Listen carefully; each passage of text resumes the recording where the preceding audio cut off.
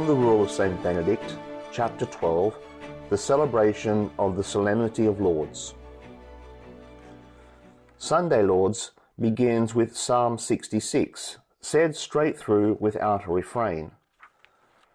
Then Psalm 50 follows with an Alleluia refrain. Lauds continues with Psalms 117 and 62, the Canticle of the Three Young Men, Psalms 148 through 150, a reading from the Apocalypse recited by heart and followed by a responsory, an Ambrosian hymn, a versicle, the Gospel Canticle, the Litany, and the conclusion.